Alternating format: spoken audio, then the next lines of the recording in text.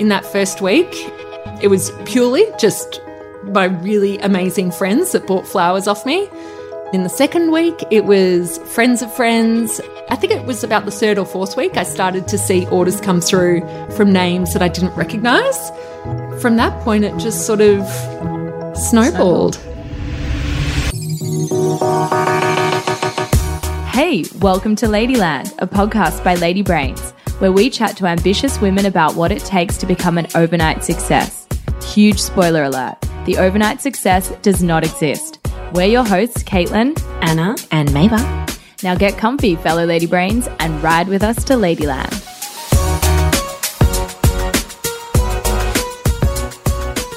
Our next guest, Courtney Ray, began her career occupied in the fields of accounting and finance, tapping away on Excel and PowerPoint until her honeymoon getaway in the US inspired a light bulb moment in a completely unrelated industry, flowers. In fact, Courtney identified that the traditional business model of the flower industry was fundamentally flawed due to high storefront costs and hard to forecast perishable inventory. So she immediately jumped into action and built a completely new model for a flower delivery business. One curated bunch of flowers, ordered online and delivered same day direct to your door. In hindsight, it makes sense. Courtney grew up on a farm surrounded by gorgeous gardens and freshly cut blooms. So it seems plausible that she managed to take one of her passions and turn it into a hugely profitable business. Enjoy. So most of my job involved sitting in front of a computer, in front of an Excel spreadsheet, literally crunching numbers for like 12 hours a day. I pretty quickly realised it wasn't something that I wanted to do for the rest of my life, but at the same time, it did give me a lot of opportunities. So straight out of uni, you're kind of thrown in the deep end and you're out meeting clients and you're out building pitch books and working on strategies for enormous organisations that you never dreamed of working for. Like, although most of the role was literally number crunching, it was kind of an exciting and interesting place to work, and it really gave me a good sort of training ground for, I guess, how to manage myself in front of clients and how to work in a team and how to meet tight deadlines and shifting priorities and all of that sort of stuff. When you were in that consulting role, like, did you think that there was a really clear trajectory, and did you think you were going to follow that trajectory, or did you always have in your mind, I kind of want to do something myself? At school and uni, I kind of always had this vision that I was just going to be this super businesswoman. And so when I started at KPMG, there's a pretty clear path to partnership. And in that first year, for sure, like, that was my dream. Like, when you go in there, most people that go in there kind of look at the partnership and think, oh, that's going to be me one day. I've got to somehow get there. So I definitely, in a million years, never thought I'd do something on my own. I just sort of thought I would follow the sensible route and work my way up. So what about floristry? How did that enter the picture? Yeah. So although I always envisaged myself being this uber successful businesswoman, I also equally really loved flowers, and I grew up on a farm.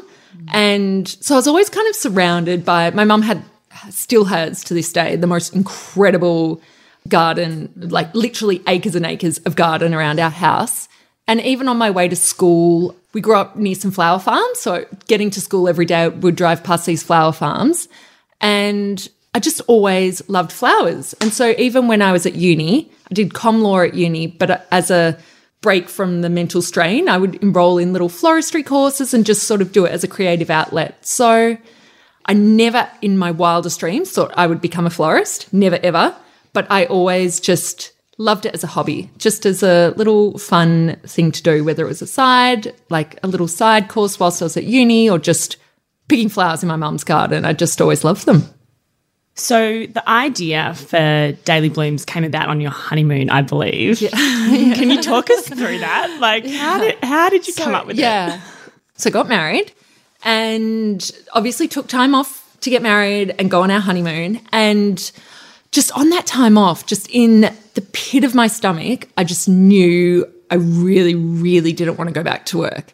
And it was more than, like, I know when you go on annual leave normally, you sort of think, oh, I just want to be on holidays forever. I don't want to go back to work. But it was kind of more than that. Like, it was really just this gut-wrenching feeling that I just can't keep doing what I was doing. And the thing is, it was the work that I was doing, it was crazy hours. Like I was just working all the time. So it wasn't like I was doing 9 to 5 and then coming home and doing what I liked. It was really full on. And yeah, I just knew I didn't want to do it. And on our honeymoon, we went to the States. And when we were there, we went to San Francisco and we saw that there was this incredible business, Farm Girl Flowers, doing floristry, but in a different way to what I'd ever seen it done in Australia.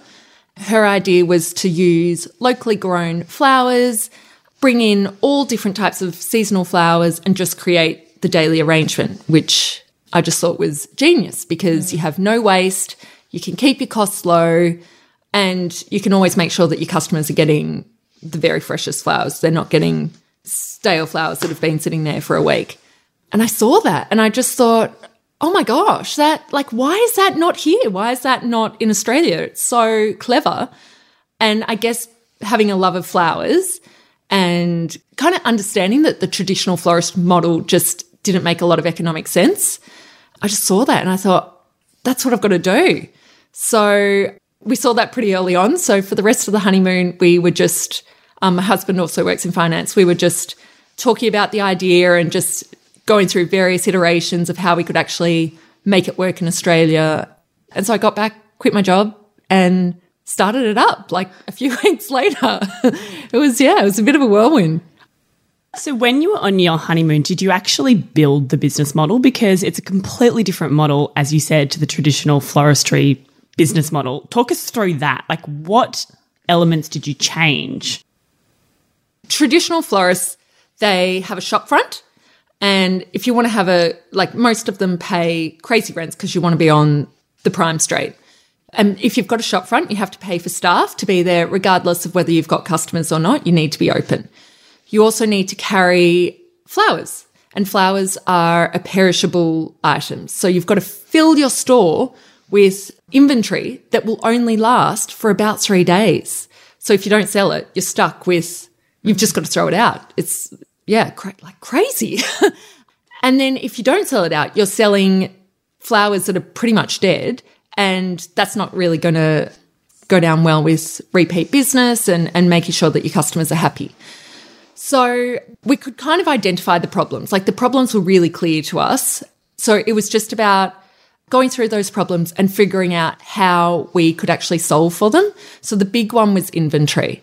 And that was when we saw what Farm Girl Flowers was doing and not offering customers a lot of choice, but just giving customers the pick of the day, that sort of solved that problem. So straight away we knew that we just needed to bring flowers in and create something that was beautiful and something that was different to what a lot of the other online florists were doing at the time. So when I started it, there weren't actually a lot of online florists. Like it wasn't really a big thing. There was sort of the Interflora, Roses Only, the really big brands, but there wasn't anything doing kind of bespoke, more sort of natural arrangements. We just knew that we needed to do something that was going to be appealing to customers, but also not carrying all that inventory. And yeah, we kind of just went from there. It's actually kind of crazy that no one had done it before in Australia. Like it's so glaringly obvious. It was tricky at the start. So when we did bring it here and I did open up, people didn't understand it. And so every single online order I had for that first kind of 6 months was followed by an email saying, hi, I just selected a bunch of flowers, but can I actually have 6 red roses? And I'd have to write back. I sort of had this template. No, sorry. Sorry, that's not exactly how my business model works. We bring in local flowers every day. We create a beautiful bunch. There was a 6 month period where there really was a big educational process with my customers, teaching people what it was, getting the sort of message out there of, you know, you can't just pick 6 red roses because we don't necessarily have 6 red roses today. So yeah, it's crazy that it hadn't existed, but it was also tough because it hadn't existed, educating people as to what the business actually was. And how did you educate your customers or potential customers in those first 6 months? So we use social media a lot. Funnily enough, like when I started the business, I didn't understand anything about social media. In fact, I didn't even really know what Instagram was. I think it was like a little bit before it became the sort of huge thing that it is now. So I think using social media, posting a photo every single day so that people got the idea that at 7 a.m. every single day I was going to post a photo of what the flowers were. And also at that stage I was putting a different photo on the website every single day, showcasing what the day's photo was. I was also sending out an email every single day to our customers saying, hey guys, this is today's bunch. So it was a bit of an overload, actually. I think I was probably just sending the message out a little bit too much, but I sort of felt like because it was a bit different, I really needed to go over the top with what we were actually doing. Drive the message home. Yeah. And then, of course, we worked on getting a bit of media coverage and that sort of helped as well. So you came back, you resigned, you started the business. Talk us through that. What were the steps? Honestly, I had no idea what to do, but I knew that I needed a website. And a friend of mine who had a business, I had one other friend that owned a business. So I asked him, what do I need to do? And he said to me, and this turned out to be terrible advice in hindsight, but he said to me at the time, build your own website because then if it breaks, you know how to fix it. And yeah, I have no web design sort of background. Like to me, it was like trying to speak Another language. No, I've never heard that advice before. Yeah, so no, it wasn't great advice. No. He's actually a very smart boy, but that was just not helpful advice. Anyway, I did what he told me to do. He was my only point of reference, so I did what he told me to do, and I built this terrible, terrible website. And then, built the terrible website. I knew that I needed photos and content, so went out. My husband stood behind the camera and clicked profile photos and photos of different flowers. Did a write-up, and I had another friend who worked in PR, and she read my write-up and said, Courtney, this is absolute rubbish. So she basically rewrote it for me. And then I needed somewhere to work. And at the time I was living in an apartment, and I just knew that we couldn't really run a flower business from an apartment. But I also knew I'd quit my job, and I didn't really want to invest a lot of money in this business because I didn't necessarily see it going anywhere. I just sort of thought, I'm just going to give it a go. And if it doesn't work, that's fine. But I don't want to lose a lot in the process. So I actually rented a space in a storage shed. And that's clever. Yeah, ran the business from the storage shed. We just set up some workbenches. I had a laptop and a printer and some buckets. So just kind of operated out of this rather depressing storage shed with my really dodgy website that I'd built for myself. And that was about it. Just started, literally just started. Told some friends that I was starting. And in that first week, it was purely just my really amazing friends that bought flowers off me. And then in the second week, it was friends of friends. And then in the third week, I think it was about the third or fourth week, I started to see orders come through from names that I didn't recognise. From that point, it just sort of snowballed. And what did your day look like in the early days? I imagine you would have had to get up super early to go source the flowers. Yeah. So in the early days, it was really tough, actually. I'd be getting up at about 3 a.m., going out to the flower markets. And also at that point, I didn't have any relationships with suppliers either, which you build over time. So I was going to the flower markets, trying my best to get the best flowers that I could for the day, going back to my storage shed, creating the bunch, taking it to a little area that I had set up to take photos, posting that photo to social media, sending it out in the email, putting it on my website. Then at that point, it was about 7 o'clock in the morning. I'd go get a coffee, wait for the orders to come in and just start making all the flowers myself. And then as the orders would come in, I would handwrite all of the notes and messages that went on the flowers. I did have a courier company that I was using at the time, so I'd then book in the drivers to come and collect the flowers, and I'd just keep making them as I went along. And that would all sort of finish up at about 2 o'clock in the afternoon, at which point I would go home, put my marketing PR hat on and just start sending out emails to newspapers and PR companies and influencers and just anyone I could think of to try and get some traction.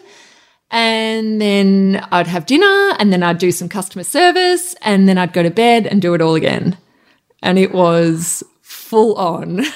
I think back to that now, and it just, oh my gosh, it just makes my heart race. It was crazy. So how long were you doing that in the early days? How long were you working those crazy hours? So I started the business basically in the 1st of February, around that sort of time, and I got pregnant in March. So I had a pretty clear deadline of when I needed to stop doing those crazy hours. So realistically, I think I probably did it for maybe 6 or 7 months.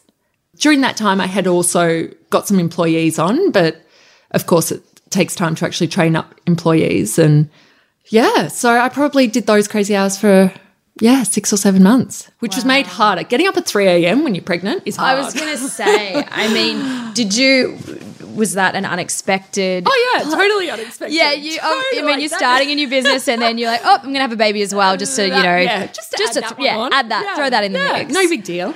No, totally unexpected. Yeah. And that would have spurred you on, obviously, to help set some foundations to help. I actually thought to myself, I either need to grow this business so fast that I can bring on people so that they can be running and operating the business within 9 months, or I might as well just finish it now and pack up and go back to my cushy corporate job. So I kind of figured, that they were my two options. And I just thought I'm just going to give it everything and grow it as fast as I possibly can. So that's what I did. So what did that look like? What did that look like from the crazy hours to going, oh my God, I'm pregnant, I need to figure this out? What did you practically do to help speed up the growth of the business? I brought on employees sooner than what I would have done otherwise. So I think I brought on my first employee after about 3 months.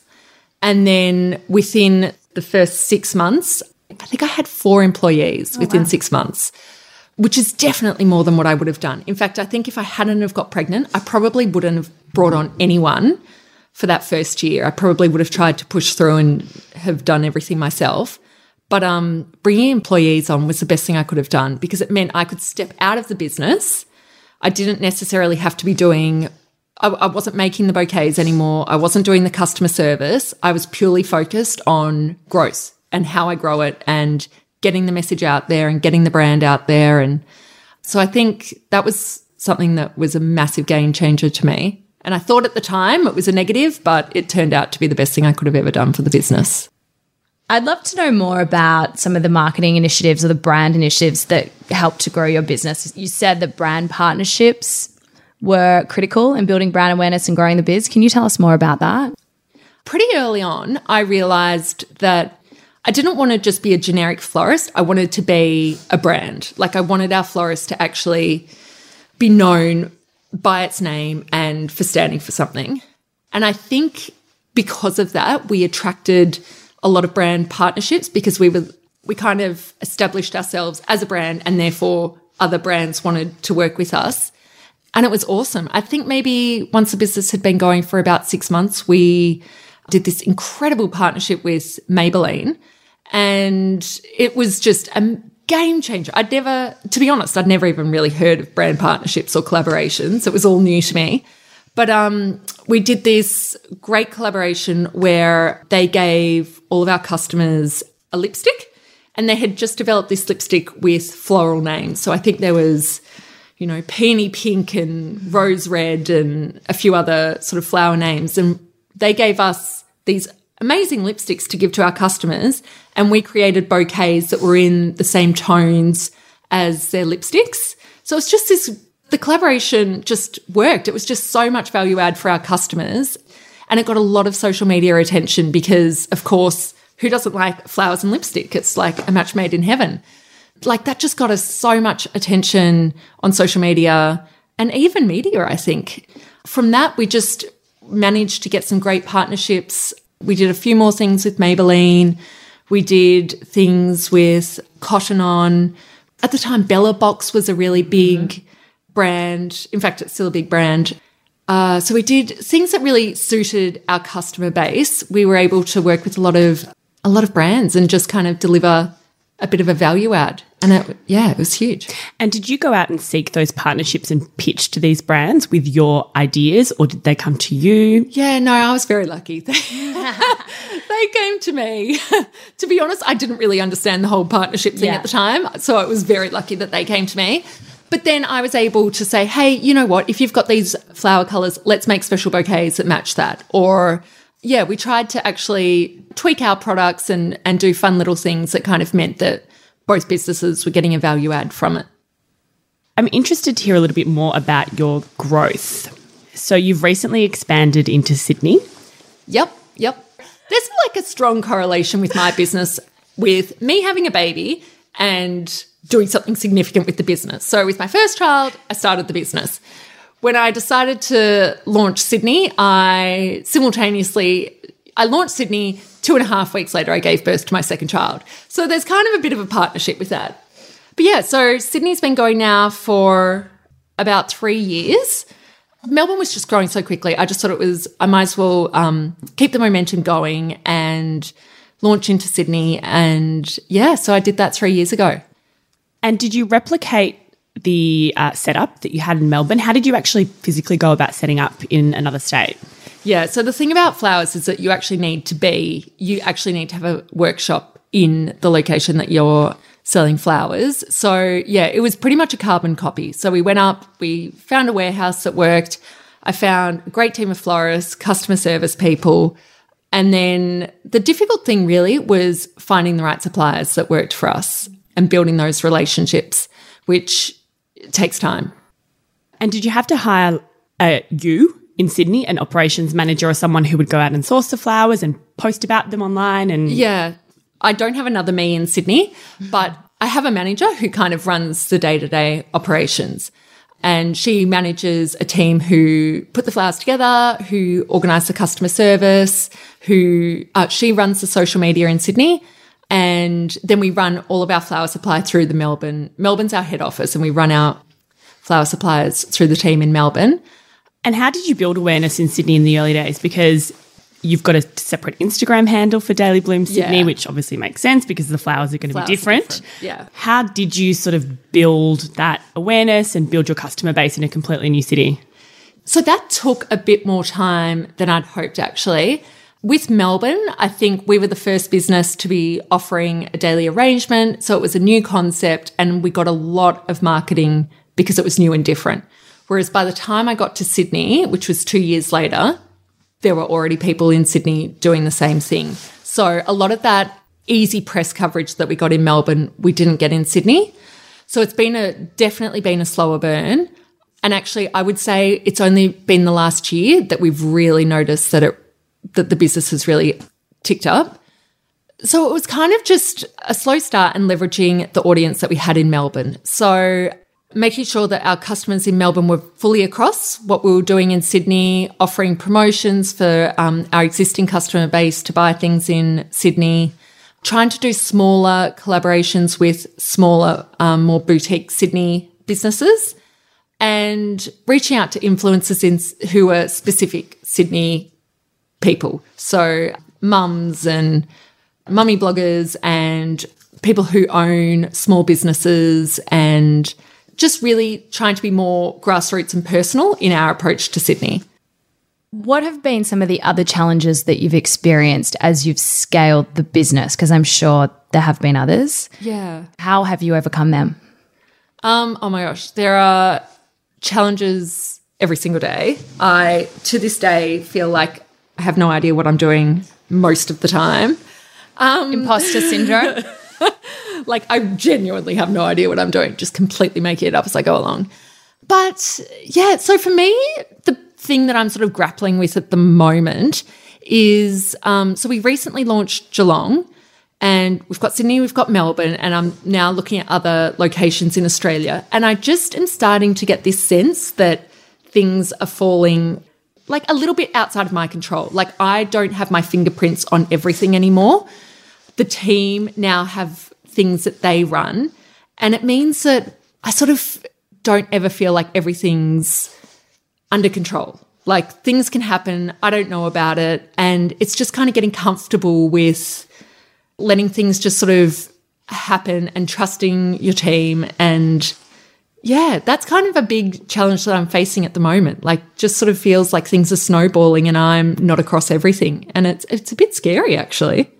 It's really interesting that you say that, because Vera from Nimble said the exact same thing last week. She's like, we are at a point now where we're getting big and we have to let go of things because we can't be across every single piece of the business. It sounds like you're experiencing the same sort of thing.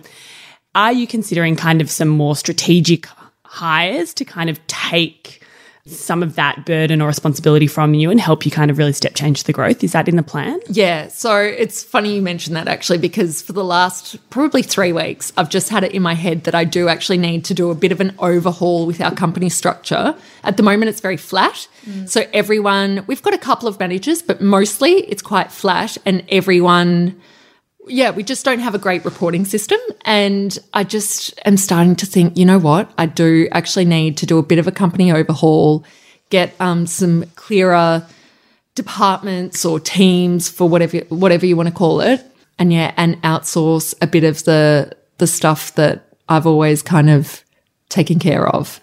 So just on challenges, I know that you've spoken about an earlier challenge that you had around bringing your courier service in-house because there were issues with the flowers getting to their end destination in good condition. Yep. For the first year of Daily Blooms, or maybe even for the first 2 years, we used an external courier provider to deliver all of our flowers. And that made sense at the time, because back then when I was doing everything, I couldn't possibly add on delivery to my already ridiculous job title. So using a third-party courier system was awesome to start with. But as we went along, I just realised that our flowers, we were getting complaints from customers, and I couldn't understand it, because back then we were inspecting every single bunch that went out the door to make sure it was absolutely perfect. And they would send us photos of what they received, and we just couldn't believe that our customers were receiving these bunches with flowers that were snapped off, or the petals were just all over the place, or sometimes the wrapping had come off. It was terrible, and it was heartbreaking because you put in so much effort to make the experience great, from everywhere from the website, which I did end up getting fixed, the website through to customer service, through to making the product as good as it can be. And then when it ended up in the customer's hands looking half dead and totally disheveled, it was devastating. And, you know, obviously to keep a business growing, you need returning customers. And these people weren't going to return to us if they were receiving totally disheveled flowers. So I realised I needed to do something about that. And so I brought on one courier driver to start with, just to service our CBD deliveries. And he was just a godsend. He still works with us today, and it totally changed the game for us. It meant people could get flowers when they wanted.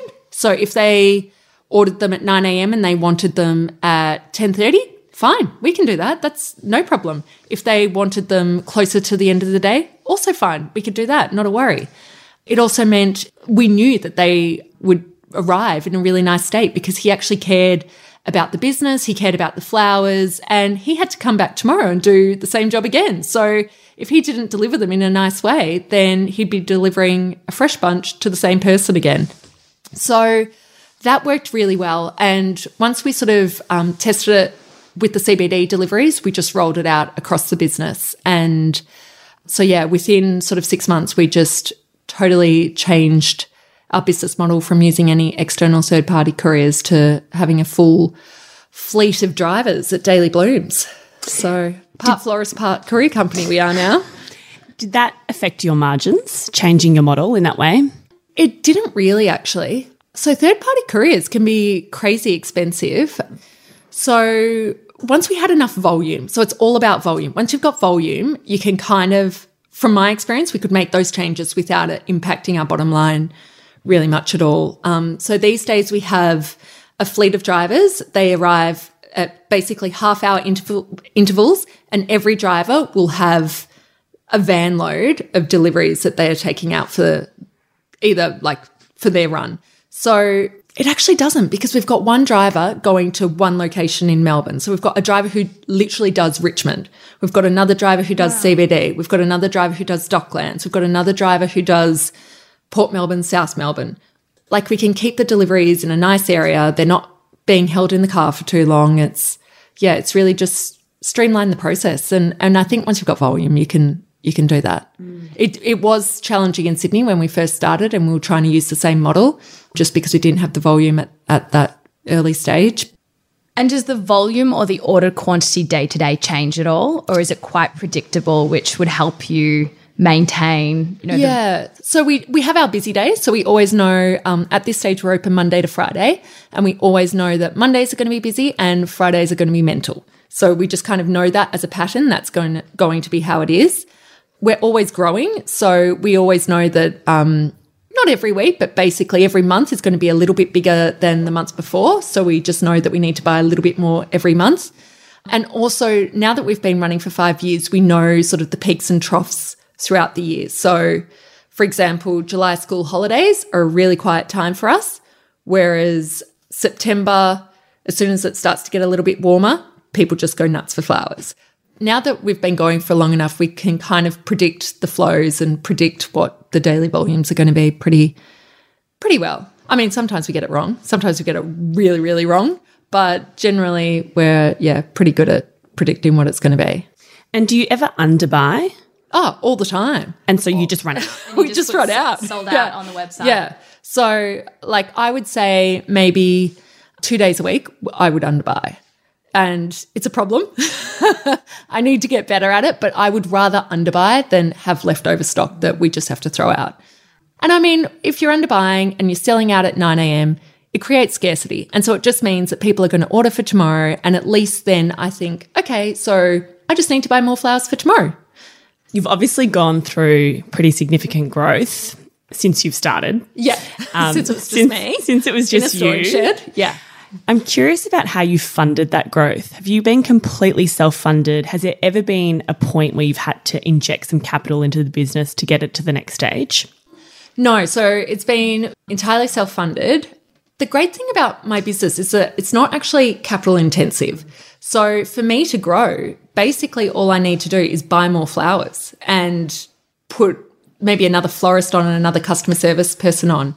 We've never done any sort of hardcore advertising or done any enormous PR campaign. It's all been quite organic and sort of quite slow growth. Like, we've never had something where we've just kind of exploded. It's all been fairly manageable and just like a slow grind over 5 years, building. So yeah, we haven't really, like, it's the great thing about selling flowers. It's just not that capital intensive. There's one thing that you've said throughout this chat, which is that you've made some really good hires and that a lot of your employees are still with you today. How have you made those hires? Because I know as a small business owner, it can be very difficult to find the right suppliers, the right employees. Where did you find them and how have you retained such good people? Yeah. So my people are everything. Like, I am absolutely certain I wouldn't be sitting here today if I didn't have the incredible team that I have. So to me, it comes down to a few things. It comes down to finding the right people. And I've done that through a few different ways. Like, I've gone with the florists, I've just gone directly to the floristry schools, I should say. And that's because what I do we're not doing crazy installations. We're not doing really technical floristry. We're doing pretty basic stuff. So I could get people straight out of school who don't have a huge amount of experience, but know how to do a hand-tied bouquet. So in terms of getting the right person, I don't know. I feel like it's like my one thing that I'm great at. I have a knack at finding good people. So I think I've sort of just been quite lucky at getting some great people. But then it's been really important to me from day dot to have a really great culture in the business. And I think that's something that I learned from my corporate background is culture's everything. If you have a great place where people enjoy coming to work, they like the people that they're working with, there's a really inclusive environment where everyone feels heard and everyone feels like they have responsibility and ownership over their job, I just think it creates a really great environment for everyone. So that's something that I've always been really focused on. We do team building activities all the time. I give everyone a huge amount of autonomy in their role. And I think because of that, that's just paid back in dividends. Like they are always going to try and do the best thing for the business, and they'll take their job really seriously. And then the other thing is floristry is kind of a team sport. So all of the florists have to work together really, really well. And I think because of that, and because we've got the sort of the culture set that it's, you know, a really open and positive work environment, everyone wants to help each other out. Like we don't have competitiveness within the business. We just have that sense that everyone is looking out for each other. Everyone's trying to help everyone do the best job that they can. And I think also having 15 babies born during the time means everyone kind of gets that there are things in life other than floristry. So let's just try and make this a great environment and make things as easy as possible for the team. I mean, there could be a mum who's had no sleep for 2 nights at work. So if the girls, you know, want to just say, why don't you just go make tea for everyone and we'll just do the work today? Great, that works. And the fact that they're able to do that is just, I don't know, I think it just makes a really nice environment. It means that we don't lose people. Once people start with Daily Blooms, they typically, they just stay. For everybody out there listening that wants to start their own business, whether it's in floristry or something else, do you have any tips? What are your top tips? So for me, I think you've just got to start. You do need to have a business model that makes financial sense, and you've got to test the assumptions and actually make sure, this is something that can work. But I also think you can't overthink it, because the challenges and the problems that come up are probably different to what you expect will come up. And you won't necessarily know how to solve for them until you're living it and you're sort of in the depths of running your business. So for me, I think you should just start and figure it out as you go along. In your words, why do you think you've been successful? I don't know. Forever, I have always, I've never just rested on the fact that I've got this business and we sell flowers and that's what we do. I think literally every day, I'm thinking about ways to improve the business. And whether that's improving the product or improving our customer service or improving the way things are delivered or improving the website or improving our communication on social media, it's just everything. I'm always thinking we just need to do something better. And I think just always valuing that, realizing, we're so lucky that people buy our flowers. And so I always want to give them something better and a better experience. And finally, what's next for you and what's next for Daily Blooms? So for Daily Blooms, we've got to open up more locations. So I think as a starting point, I think Brisbane, hopefully by the end of the year. And then just keep growing. I actually kind of now envisage this being a flower platform for the nation. And then who knows where after that. Thanks for listening. Please be sure to subscribe to our podcast, follow us on Instagram, lady.brains, and head over to ladybrains.com.au to find out more about our events and other cool things that are happening.